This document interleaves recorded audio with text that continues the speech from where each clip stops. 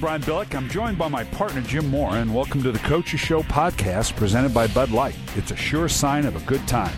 Here we go. 2-point conversion for the tie. Decker in short motion. Tebow lifts the knee, fakes, keeps the ball. Tim Tebow to the end zone. 2-point conversion successful, and we are tied at 29. Jim, I can't tell you how much I was looking forward to doing the podcast today because you finally, I know you've held it off. I know you haven't been a Tebow believer. I've been pounding away at this. I am thrilled to death to be coming here and say you finally have to agree this guy's pretty good. Wait a minute now. Whoa. Let's back it up a little bit. Let's revisionist history here. Yeah, it is. Oh, no, that's my story. I'm taking to it. I think that last week I kind of made the transformation a little bit. And I think you're a week behind me, but you had his game this week against Minnesota. So you got to sit with Tim Tebow, talk to him. You got to talk to John Fox. You got to talk to John Elway. And then you got to sit in the booth and watch him play in person, firsthand.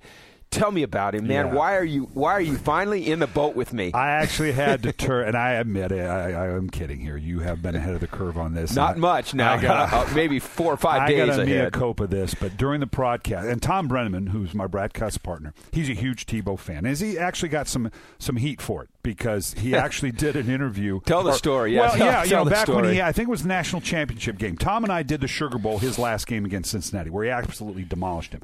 But he had a relationship because the year before in the national championship game, he made the comment on air that you spend 5 minutes with Tim Tebow will change your life. And I jokingly told Tom after the interview, I said, well, you know what, we spent 30 minutes with this guy, and I'm pretty much the same guy, okay? but you can't help but fall in love with this kid and Tom caught some heat for that, but so he's obviously a Tebow fan. And I had to turn to him during the broadcast and just say, hey, man, I'm in. And I am. And here's why. And here's the important thing. And let's talk about it because we've had some fun with it. But here's what's brought me over. First off, and I wrote about this on FoxSports.com, let's start with the throwing action. Let's both agree that action's not going to change. There's still a limitation now. He still drops the ball too low, and it's a big windup. Okay, so let's begin with that's not going to change. But, and I had a quarterback in Randall Cunningham who had that same big stroke. Right. But what Randall developed was an anticipation and an accuracy that overcame it. And I think Tim Tebow can do that given time. What sold me is when I sat with Mike McCoy and John Fox, and you listened to the progression. Right. First, Tim Tebow did not have an offseason. How many times, Jim, have we talked about this lost offseason that the player from year one, forget the rookies, they're lost anyway. The lost time between year one and year two, not just quarterbacks, but the entire league, that was a big loss by players in this league because that's a huge development time. Right.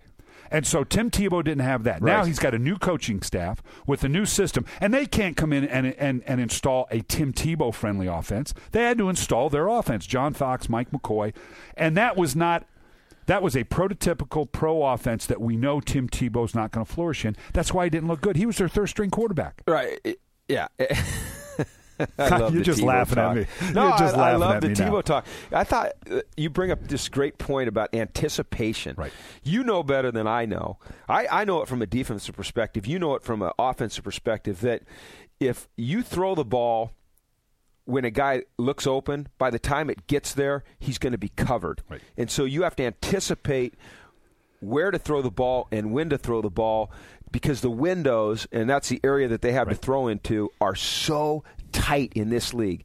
When a guy in college, looks open, he's open. When a guy in the pros looks open, you know what? He's about to be covered. Right. And I think what I saw yesterday out of Tim that was really impressive, and I think Minnesota blew some coverages. Yeah, we'll get to that in a second. Wide open, but he saw him. He found him. Ryan? So to me, that means his vision, his first wide vision, that downfield vision is expanding. Well, and so that's the first part. Let's agree. Okay, his throwing action is not going to change. No, but that can be overcome. And I now to what degree we'll talk about that in a minute. But I'm on board with we'll adapt to throwing action. He'll get better with his feet. His anticipation will improve. Here's the other part. We both agree. Denver doesn't have a particularly good receiving core wrapped around them. Yep. And that's a factor as well. You can't just be dismissive of that. They're not particularly dynamic in the sense that the guys he's throwing. Eric Decker's a good young receiver, but he's a possession type guy. Right. Eddie Royal kind of flashes. He doesn't have a legitimate number one. He doesn't have even Minnesota. Ponder's got Visanthe Shenko. So he's got a go-to guy because his outside guys aren't real good as well. And Ponder played pretty well, by the way, when it comes down to it. So it's a double whammy of, okay, and it's a group that I didn't get to work with a lot because of the way they had to install the offense. Kyle Orton was the guy. Brady Quinn actually had kind of beaten him out, I think, going in. So how much time did he have with those guys? Demaryius Thomas, who I think is going to be pretty good. So there's a cascading set of events that now Tim Tebow is beginning to mature in this league, in an offense. Now, keep in mind, he only threw it about 20 times. So unlike a Christian Ponder, unlike a Cam Newton, get on teams that aren't going anywhere, that can go ahead and throw it up 35, 40 times and go ahead and make the mistake, you're learning from it. He's playing under a tighter set of parameters. But Tim Tebow, it's the combination of all these things that have got me believing, okay, in the offseason, if this is the direction they're going to go, and I think there still might be some questions there. I think there's some hesitation with John Fox and John Elway. Right. If for no other reason is, how do we do this? Who do we talk to? Because this has never been done before. Well, it's fun to watch Mike McCoy do a heck of a job coming up with stuff every week, to take advantage of the skill set that Tim Tebow has right now. Brian, I did a game this week. I did the Carolina Panthers game.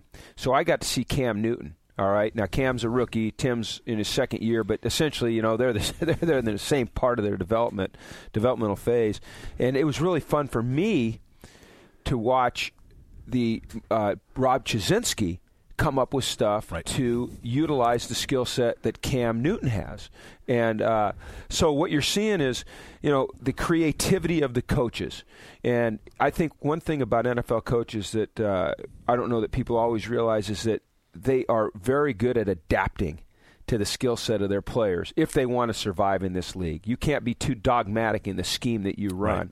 Right. And if at the end of the year the Denver Broncos decide that this is their guy, and listen, if they go to the playoffs, he has to be their guy. He's going to be the guy. He By has default, to be the guy. The degree that – and I got to tell you, I was very impressed with Mike McCoy. I did not know like him. Mike. Him having to adapt to this. And he flat said – and this is his words, we're kind of making this stuff up as we go. Right. Now, it's not that haphazard, don't get me wrong. But the fact that you're having to do this on the run, the one hesitation, and I'm half sorry for it, I think it would be in Tim Tebow's best interest long term. And I'm certainly not advocating they lose because they're on a great run. And there's lessons he's learning right now, being in the thick of a playoff hunt, that say a Christian Ponder and Cam Newton is not. Because Christian Ponder and Cam Newton, by way of example, they can just let the thing fly. Yeah, and we lose a game. Who cares? Right. Tim Tebow doesn't have that kind of latitude. There are lessons to be learned by those two that Tim Tebow is learning that they haven't yet. But by the same token, the last play of the game that set up the game-winning field goal for Denver, Minnesota, Christian Ponder drops back, and it was a typical corner flat route. The corner baited him beautifully. Goodman, act like he was taking the flat.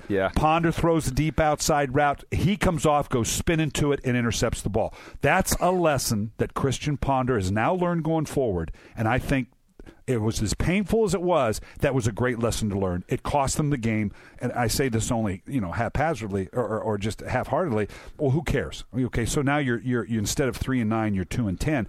That is a lesson that's going to serve Christian Ponder well going forward. Tim Tebow has not been put in enough of those situations for that learning curve that I wish he could, but it will come. Well, it will. This Tim Tebow guy, all he does is win. Yeah, that's what they say. That's all we're accountable and for. That's what he's doing. And when they have an off season to work on the throwing motion, like you said, Brian, at the top of the podcast, it's not going to change a lot, but maybe they refine it a little bit. They the footwork will, the anticipation will, wrapping the offense, all those things will working come. with the receivers, and you know what? The league changes, and you made a great point when we were preparing for this podcast. Nobody's really ever won the Super Bowl with an unorthodox offense. So to sit here and say, oh, yeah, they can win the Super Bowl with it goes against what history tells us to be a fact. But who knows, man? Well, the term I use, things change. Let me ask you this. Okay, let's put ourselves in John Fox's shoes. Yeah. I made the comment that encompasses just what you're saying. No one's ever won a championship outside the pocket. Right. Ever. Now, that doesn't mean it can't happen. But it hasn't. But you, as John Fox, realizing the uniqueness of this and what you've got in this guy, and this is a guy that plays good defense, wants to run the ball, don't turn it over, and we can win a championship that way. You haven't. And in Carolina, it was a little problematic. It's what eventually led to him being let go. Well, he got to the Super Bowl one year, they did it with Delhomme having a heck of a year, too. Correct. So it goes back to, is this a quarterback-driven league? Can you really buy in hook, line, and sinker and emotionally to a path that, and I'm an old man, so I'm conventionally thinking, and you want to think outside the box, and we'll be the first ones to do it. Can you really wrap yourself around that? He's going to have to. Mm-hmm. I mean, he's going to have no choice because if he doesn't, then they're not going to want to. He's not going to be able to show his face in Denver, right? Because there's legions of fans out there that are lining up behind Tim Tebow. I mean, he's converting people every week. You know, he's like an evangelist. I mean, people are just swarming behind him and following him, and it's amazing to watch. And he's a rare person, and John's going to have to get on board, which he is on board. He's on board. He is. He's on board, but, they're going to have an off season. Right. And they don't need to work on the read option, and they don't need to work on the quarterback counter and the quarterback power, and they don't need to work on the dive option, and they don't need to work on those types of things. They're going to take all of their time and work on developing a passing game that fits with what this guy does and make him the very best pocket passer they can be, utilize his ability to get outside the pocket, and all that other run stuff. I mean, they're successful with that right now. I want to make a left turn here in a minute, which is great because we have a script here we kind of follow, but the good thing is we can do anything we want because it's our podcast. Okay? Right. but I want to come back to something in a minute, but first I want to talk about there was one throw, and we'll probably do this on the coach's show. If not, we'll do it during the week. There was a 3rd and 4. Right. That he converted on. It was a little check down, threw it, I think it was to Lance Ball. It was Tim Tebow in the pocket. It was a true drop back in the pocket.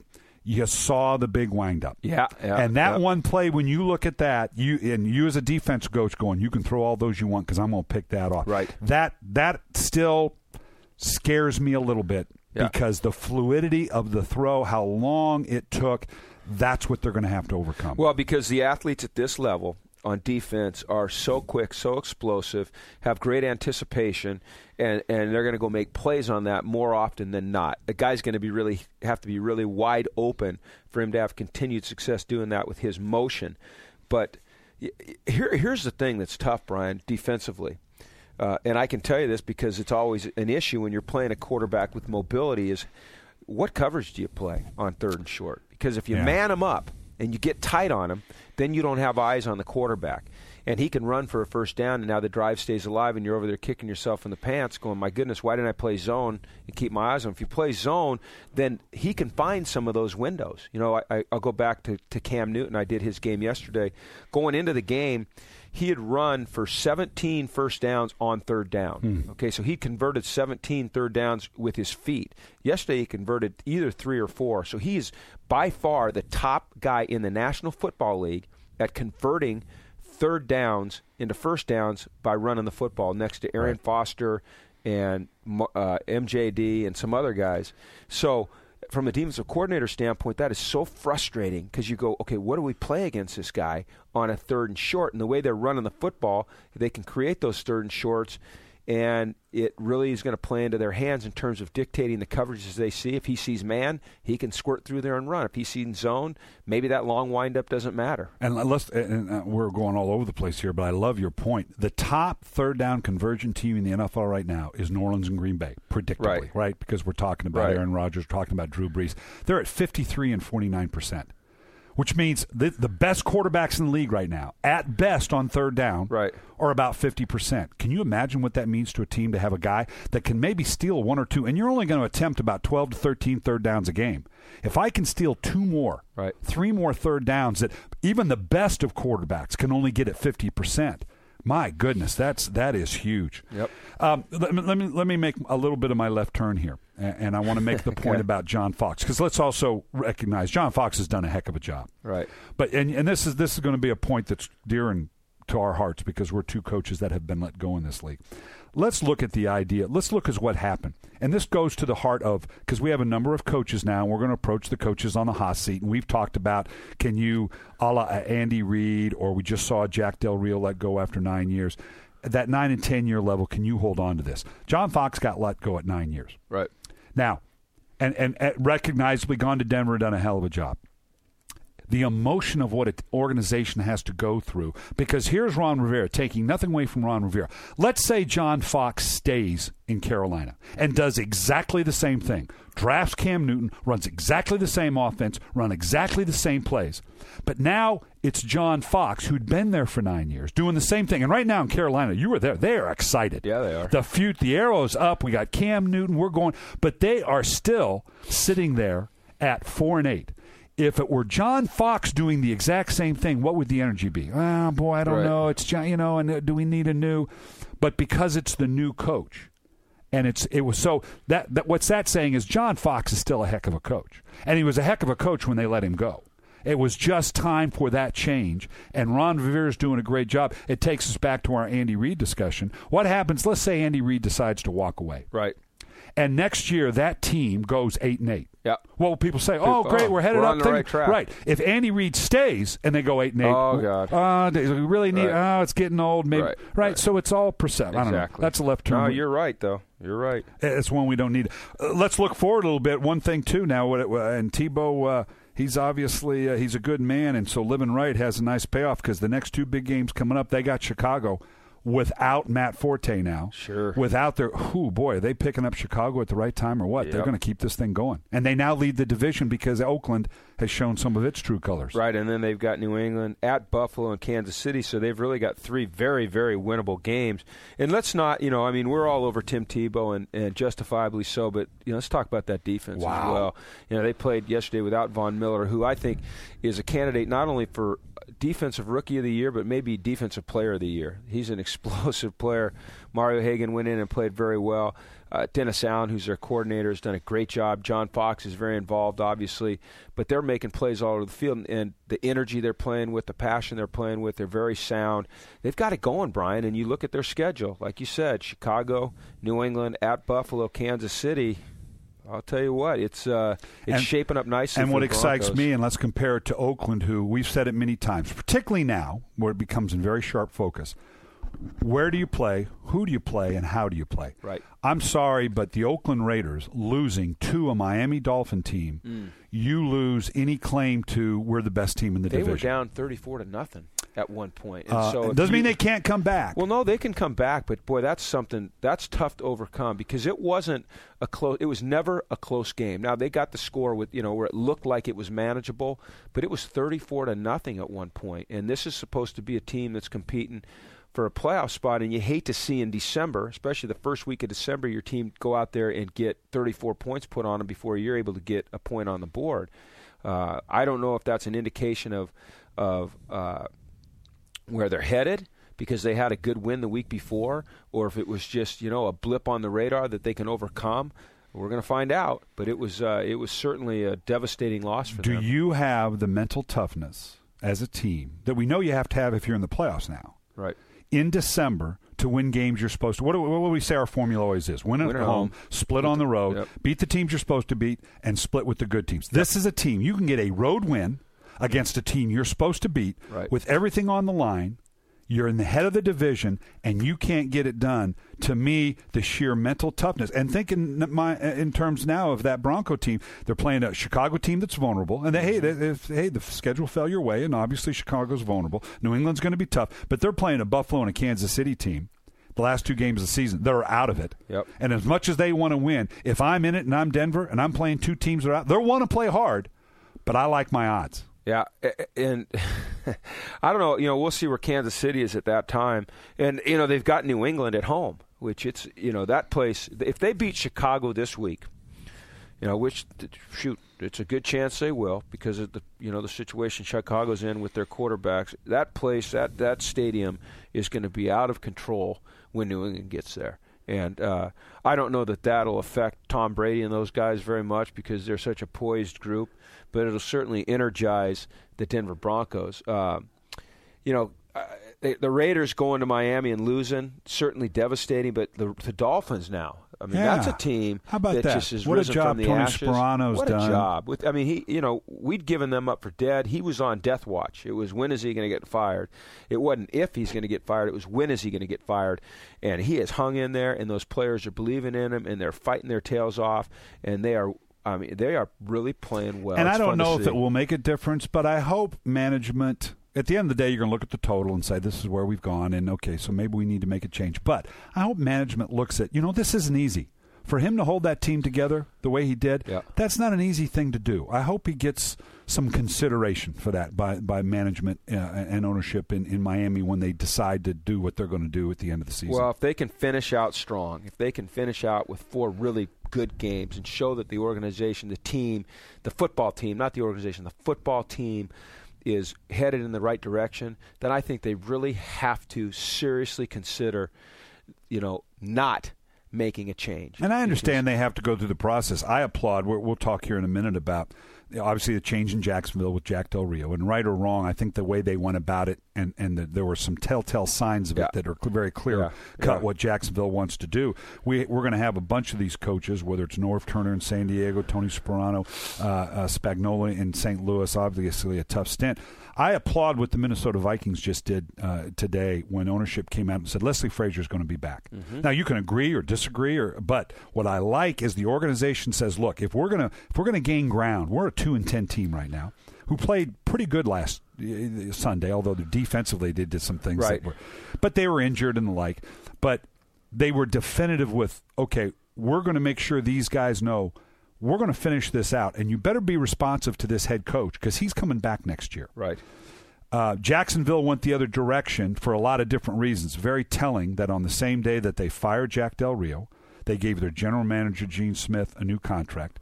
The new ownership change was, to me, that tells me a couple things. First, let's remember Jack Del, and then made Mel Tucker their head coach, who in his news conference made it very clear, Blaine Gabbert's going to start and finish every game as my quarterback. Right. Well, you look at that in its totality, it says, one, and whether Jack was going to be able to hold on to the job or not, I think he got dealt a raw hand with the way the offseason went and drafting the quarterback and giving up the draft choices to get it, whether Blaine Gabbert can play or not. The new ownership clearly said, look, the first thing on my watch is I don't want to have to fire a coach, so you need to do that now. I'm extending the general manager, and we don't like the fact that he pulled Blaine Gabbert, so Mel Tucker made the very clear point, no, that's not going to happen on my watch. At least they were definitive in December now as to the direction they want to go, and the players can rally around that. Minnesota was the same way. Went in a different direction. We're going to keep our coach, so you guys better respond to him. I love that. I think there's some lessons there for the San Diegos, the Miamis, the St. Louis's to go, you know what, you need to give some definition here one way or the other. Right. I agree with you. And, there'll be people that say, well, Leslie Frazier shouldn't get another shot. Well, I was a guy, I was 1 year and out in Seattle, which was really tough. And you need time to build your program, and Leslie didn't get an off season. And you're right, Brian, the fact that their ownership came out and supported him, and it wasn't the vote of confidence. Right. He's coming back. He's coming back. It allows him to hold the players accountable as they go down the stretch here. Those guys can't put the keys in the ignition, start the car up, and be ready to run off for the off season. He's going to tell them, listen, you are being evaluated to the very last play of this season. And I expect you to play as hard as you can and be as focused as you can possibly be as if we were going into the playoffs. And if I don't see that from you, okay, I will factor that into my evaluation of you going forward and whether or not I want you on this team. Sure. 3rd and goal across the 4-yard line. Yates under center. No backs. TJ back to throw. Passes over the middle. Got a man. Touchdown, Houston. The Texans score on the reception by Joel Dreesen. TJ Yates with the touchdown pass. 3 yards. Just ask, he'll deliver. A youngster with the nerves of steel. Before we get out of the AFC, because we've kind of sized up some of the races, I know you want to talk about it. A tough loss for Atlanta in Houston. Obviously, with TJ Yates, you got to give Houston great credit for winning under the circumstances. But what's been overshadowed, I know you want to talk about, Houston's defense has transitioned, in my mind, from, well, gee, look how much better they are than last year, to forget all that. They're a damn good defense. Hey, Brian, they are playing lights out on defense. You think about all that they've been through this year. Start with Arian Foster hurt at the start of the year. Okay, then they lose Mario Williams for the year. Then they lose Andre Johnson with the hamstring, and then yesterday they lose him again. Then they lose Matt Schaub. There's been two consistencies with this team all year. Number one, they are running the football with authority against everybody. And number two, their defense is playing lights out. When you think about the Houston Texans of the past, you thought about a team that could always score a lot of points, but couldn't stop anybody. You go back to the Jacksonville game last year where they gave up the Hail Mary at the end of the year, that devastating loss to Jacksonville. That's not happening there. This team, I believe, Brian, you can check it, I think they've given up 189 points so far. Now, that's not like, where you guys were when you guys won the Super Bowl with that amazing defense. Still pretty darn good. In the league as it is played today and the points that are being put up today, that is really, really good.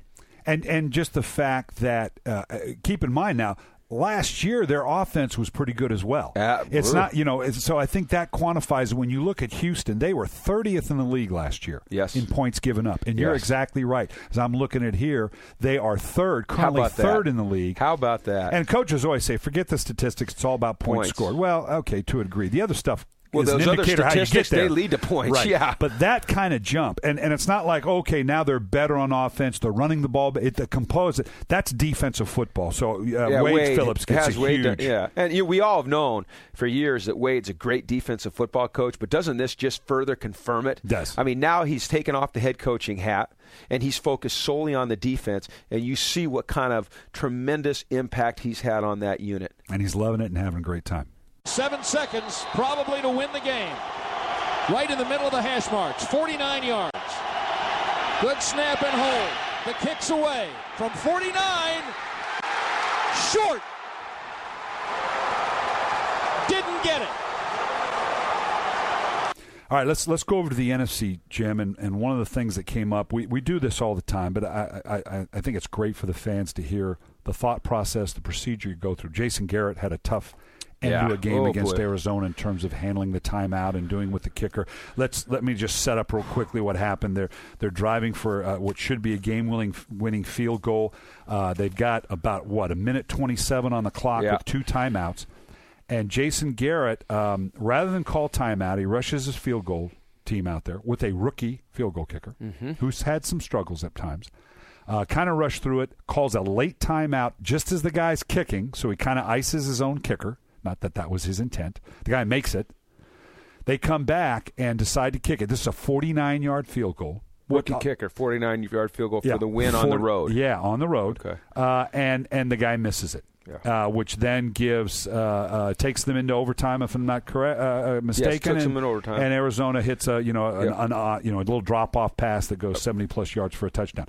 The process of let's take it through there. First off, everybody will agree. Boy, not utilizing a timeout.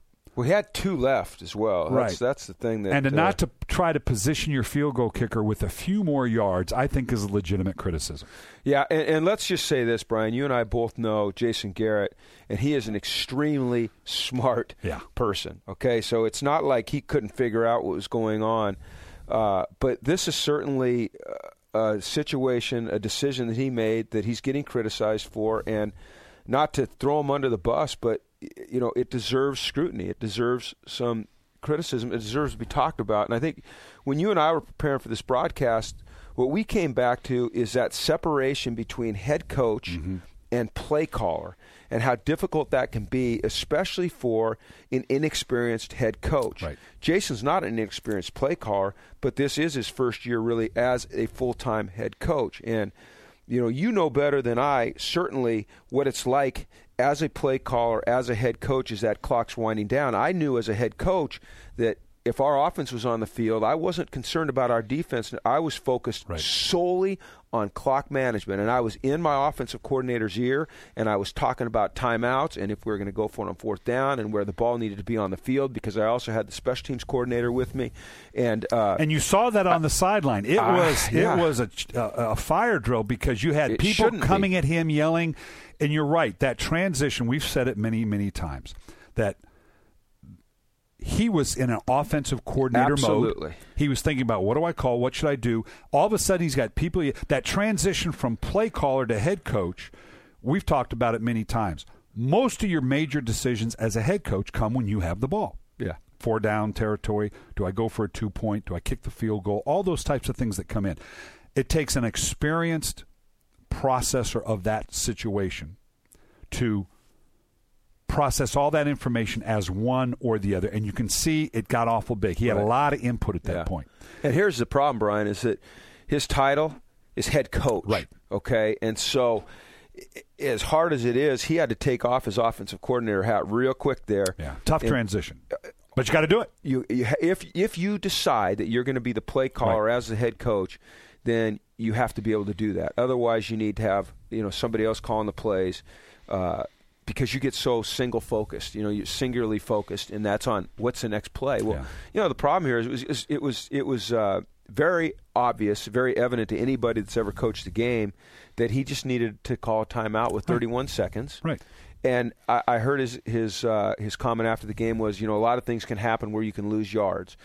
Well, listen, you've got a veteran quarterback in Tony Romo, okay? So you can put the ball in his hands, and if you want to move him, if you feel like you want to throw the ball, which you probably don't, but maybe you need 5, 6, 7 more yards and you think you can get it through the air, you put the ball in Tony Romo's hands, and you have to have confidence that he can throw it out of bounds, that he can not throw an interception, that will not take a sack. If you run a lead play, fullback lead or even a fullback belly where, there's no lead back but just a belly, you're going to get maybe not positive yards, but you're not going to take a sack. You're not going to take a loss, most likely. Sprint Tony Romo out and have faith in him to have a clear-cut situation or throw the ball away. Right. And you make it very clear, Tony, we cannot lose an inch, so I'm putting that on you. Can you imagine Drew Brees, Tom Brady, Peyton Manning, Eli, any quarterback of substance? Well, they would have called timeout without even thinking about the absolutely. And now let's orchestrate what we want to do. Okay, if we're worried about losing control yards, of the game right now. Absolutely. We got 2 timeouts, 31 seconds. We are really in field goal range.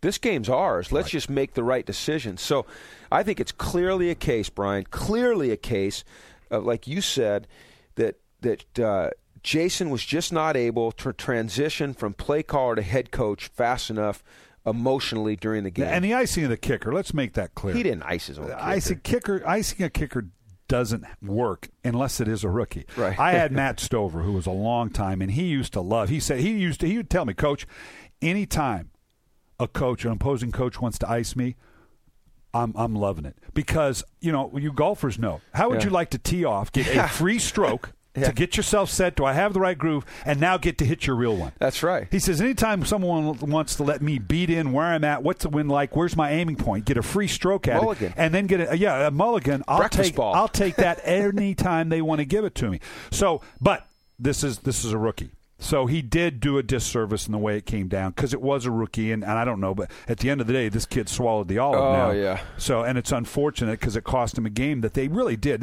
You talk about now the New York Giants, who had a very good effort against the Green Bay Packers but lost against the brilliant Aaron Rodgers. But now sitting there, you don't think Tom Coughlin, this could not, short of a win, could not have come down better because they're looking at, okay, well, if we lose to Green Bay, they're playing, or Dallas is playing Arizona. If that's a win, we are in an uphill. We got Dallas twice. Now this clearly comes back in New York's court. So this was a major loss for the Dallas Cowboys. Well, a big-time loss, because even though they didn't really lose ground, just the way that the New York Giants played the Green Bay Packers, they played them toe-to-toe, and it took a drive by the great Aaron Rodgers there with less than a minute to get him back into field goal range and then the field goal to win it.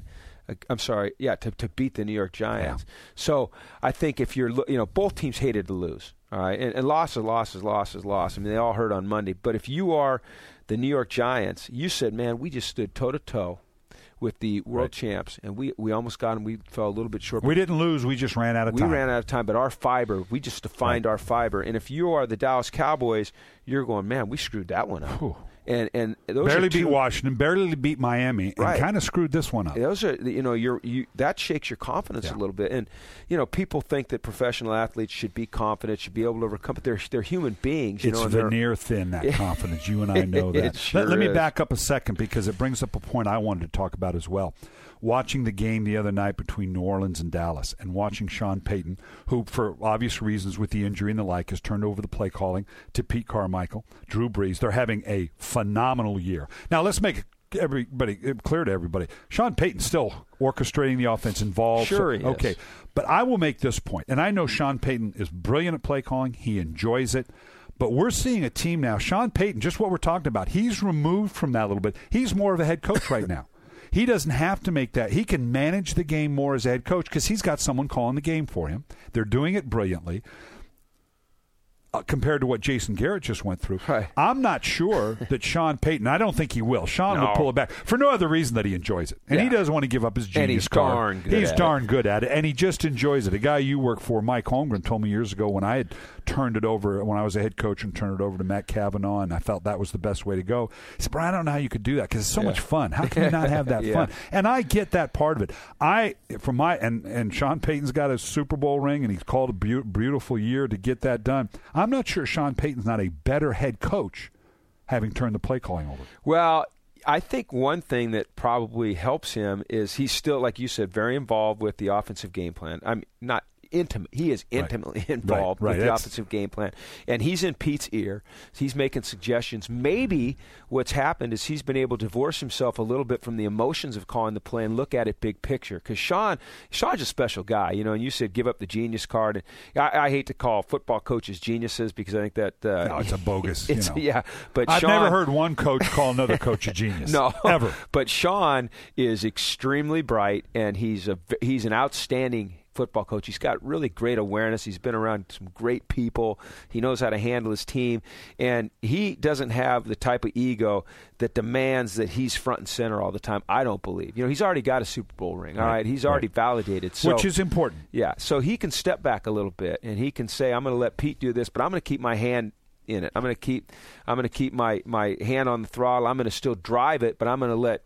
I'm going to be like I'm the pilot, okay, but I'm going to be sitting there, but I'm going to let the co-pilot fly the plane a little bit. But if he needs me, I'm right here. Yeah, it's worthy of discussion. I don't know where Sean's going to go with that. I don't have a New Orleans game right now. I'd love to sit and talk to Sean about this as they go forward. So this ought to be a pretty easy field goal of about 31 yards for Mason Crosby. 31-yard try, ball on the far side of the field. The holder, Tim Mastay. Mason Crosby, good snap, good hold. Crosby for the win, and it is good! And the Green Bay Packers stay unbeaten as Mason Crosby kicks the field goal to win it 38-35. We just talked about the great New York Giant game and against the Green Bay Packers. I'll tell you what jumped out at me. Two things. They orchestrate the Giants now, I'm talking about. Beautiful drive. Get down the field. They're heading to overtime. 58 seconds left on the clock. Now, you and I both have been in that euphoria of, we've just stepped up to the challenge. We've driven the length of the field. The look on Tom Coughlin's face, you could see it in his face. Oh, gosh. He's fired up. He looks at the score. Then he looks at the clock, and you could tell it was, oh, boy. Well, don't you remember a few weeks ago when Eli Manning said, I would rather have the ball in my hands down trying to win the game Good call. than the ball in it was Tom Brady. At the time. Tom Brady's hands up with him trying to win the game. Oh, boy. And we've been in those situations. Oh, my gosh. And here was the other thing. And we're going to show this on our coaches show, so everybody needs to go back. DVR it if you can't watch it, our coaches show, which is on at 6:30 Eastern Time on the NFL Network. Nice plug. Yeah, nice plug. I'm watching because I got in from my flight from Minneapolis, and so I get to watch the end of the game on Sunday. It was at the airport, and I had one of those planes that had the game on. It was great. We're going to talk about from now on, because Green Bay Packers have always said, until we're in the playoffs, we're not talking about this. Okay, well, you're in the playoffs. They're in the playoffs. So the 16-0 talk, and then all the way through, and the undefeated. Okay, this we're going to be talking about this for the next month. And what should they do? Should they play it out? Do you rest your players? We're going to show a picture of when you see that Green Bay sideline, watching their guy attempt this, whatever distance of field goal it was. Aaron Rodgers, these guys are on edge. That group of guys, they're going for the undefeated season. Make no mistake. That group. I want to hear Mike McCarthy tell that group, and the look on the faces that I saw in Aaron Rodgers and everybody across that line along the sideline, you ain't telling any of those guys in Week 17 against Detroit when you've got the number one seed, hey, no, you're coming out of this game. Right. We're not going for the perfect season. That ain't going to happen. No. No. You love to see that intensity, and it's one of the reasons why they've been able to maintain the greatness, following the Super Bowl win last year, is because they've got a bunch of pros that are very focused, and this gives them just another thing to aim at, and that was a big win for them, especially, I was looking at their schedule earlier, and I was going, okay, if they get by the Giants, this was going into this game, if they get by the Giants, they still got the Lions, gosh, it's going to be tough, but, the Lions have kind of dropped off a little bit. They got through the Giants. You mentioned that focus on the sideline. Yeah. I think that really defines their mindset as a football team. Man, they're going for it. They are absolutely going for it, and I will not be surprised at all if they get it. Well, and they were excited. Any team, you get excited about winning a game, particularly when you come back. But you would have also understood if that group, they're looking at that, great, we got the win, that little fist pump, jogging off the field, okay, what's the next one? They wanted that win. And right. That's what told me, not that the other would have been bad, but they were emotionally invested, because had they lost it, okay, they're still going to be the number one seed going forward. And they would have, okay, we played a good, tough game. But they were just so emotionally vested in it. There's no question in my mind. And we'll see. But compared to what Indianapolis did and even New Orleans when they were making that run and made that decision to rest their guys, they're into it. And it's exciting to see. All right, let's. The other thing I want to talk about right now is in that game, and it needs a shout out because I can't tell you how impressed, because it's going to lead us to our other subject. At the end of the game, when Eli Manning, and it's terrible, I'm trying to look for it, but I don't have it. The touchdown pass that Charles Woodson got beat on for the touchdown. That was a hell of a throw and catch. Yep. And in an age of uncontrolled passion, excusing stupid moves for passion and enthusiasm, to see a Charles Woodson, former defensive MVP of the league, to me the ultimate or consummate competitor. And great competitor. Just gave the guy a little fist pump, saying, "Hell of a job, man! Great throw and catch. Yeah. You deserve some, because I'm right here." Yeah. It took an absolute perfect throw and catch, rather than complain or this that act right there. God, is that so great for the league? Well, we need to. You know what has to happen is people need to. They need to see that. We need to show that on TV. And we need to glorify that movement rather than the stupid things that guys are doing. The kid from Buffalo yesterday, did you see what he did after he scored? Yeah. He mocked the system. Right. And so what you saw from Charles Woodson is a guy who's played in this league for so long, has great respect for the game. He has great respect for the league. He has great respect for his opponents. And he says, sometimes I'm going to get beat. I don't like it. But, man, heck of a job right there. Right. That's, what that is, Brian? It's called sportsmanship. It's called class. It's called class. And it's called, maturity. Know what? My experience are the truly great ones. The truly great ones. I don't care whether it's the way you deal with people asking for autographs, whether it's a situation like that. The truly great ones typically do that. It's the wannabes that act differently, that do the other thing. And that leads us to, and because I've got to talk about it, you had the game, and I'm excited to hear your view on it. I was, and we're going to play it for the fans here. If they haven't heard it, we're going to see it on our coach's show. Raheem Morris sending Brian Price after a personal foul that cost his team, not only into the locker room, but told him to go home. Yeah, I sent him to the locker room. I told him to go home because it's foolish. It's selfish to your teammates, to everybody in the organization, to your fans. That's terrible. That's just selfish behavior. To get a 15-yard penalty in that situation, when that's all we talk about, that's all we discuss, you just can't do that to your team. Now, within the confines of just the game, people might have looked at it to a certain degree, but when you look at the broader picture of the Ndamukong Suh, Detroit lost it the other night again. That Jim Schwartz has got a problem now getting that team's passion for the game under control, because it's spinning out of control. We've both been there. I applaud and loved what Raheem Morris did with Brian Price. Well, here's the thing, is they're in the midst right now of a 6-game slide, and they were at 5 yesterday, and at the point that he booted Price off the field, that game was essentially decided. And Raheem just said, you know what, if I let this go, then I have a real issue on my hands, and I'm at risk of losing control of my team, and I'm not going to let that happen.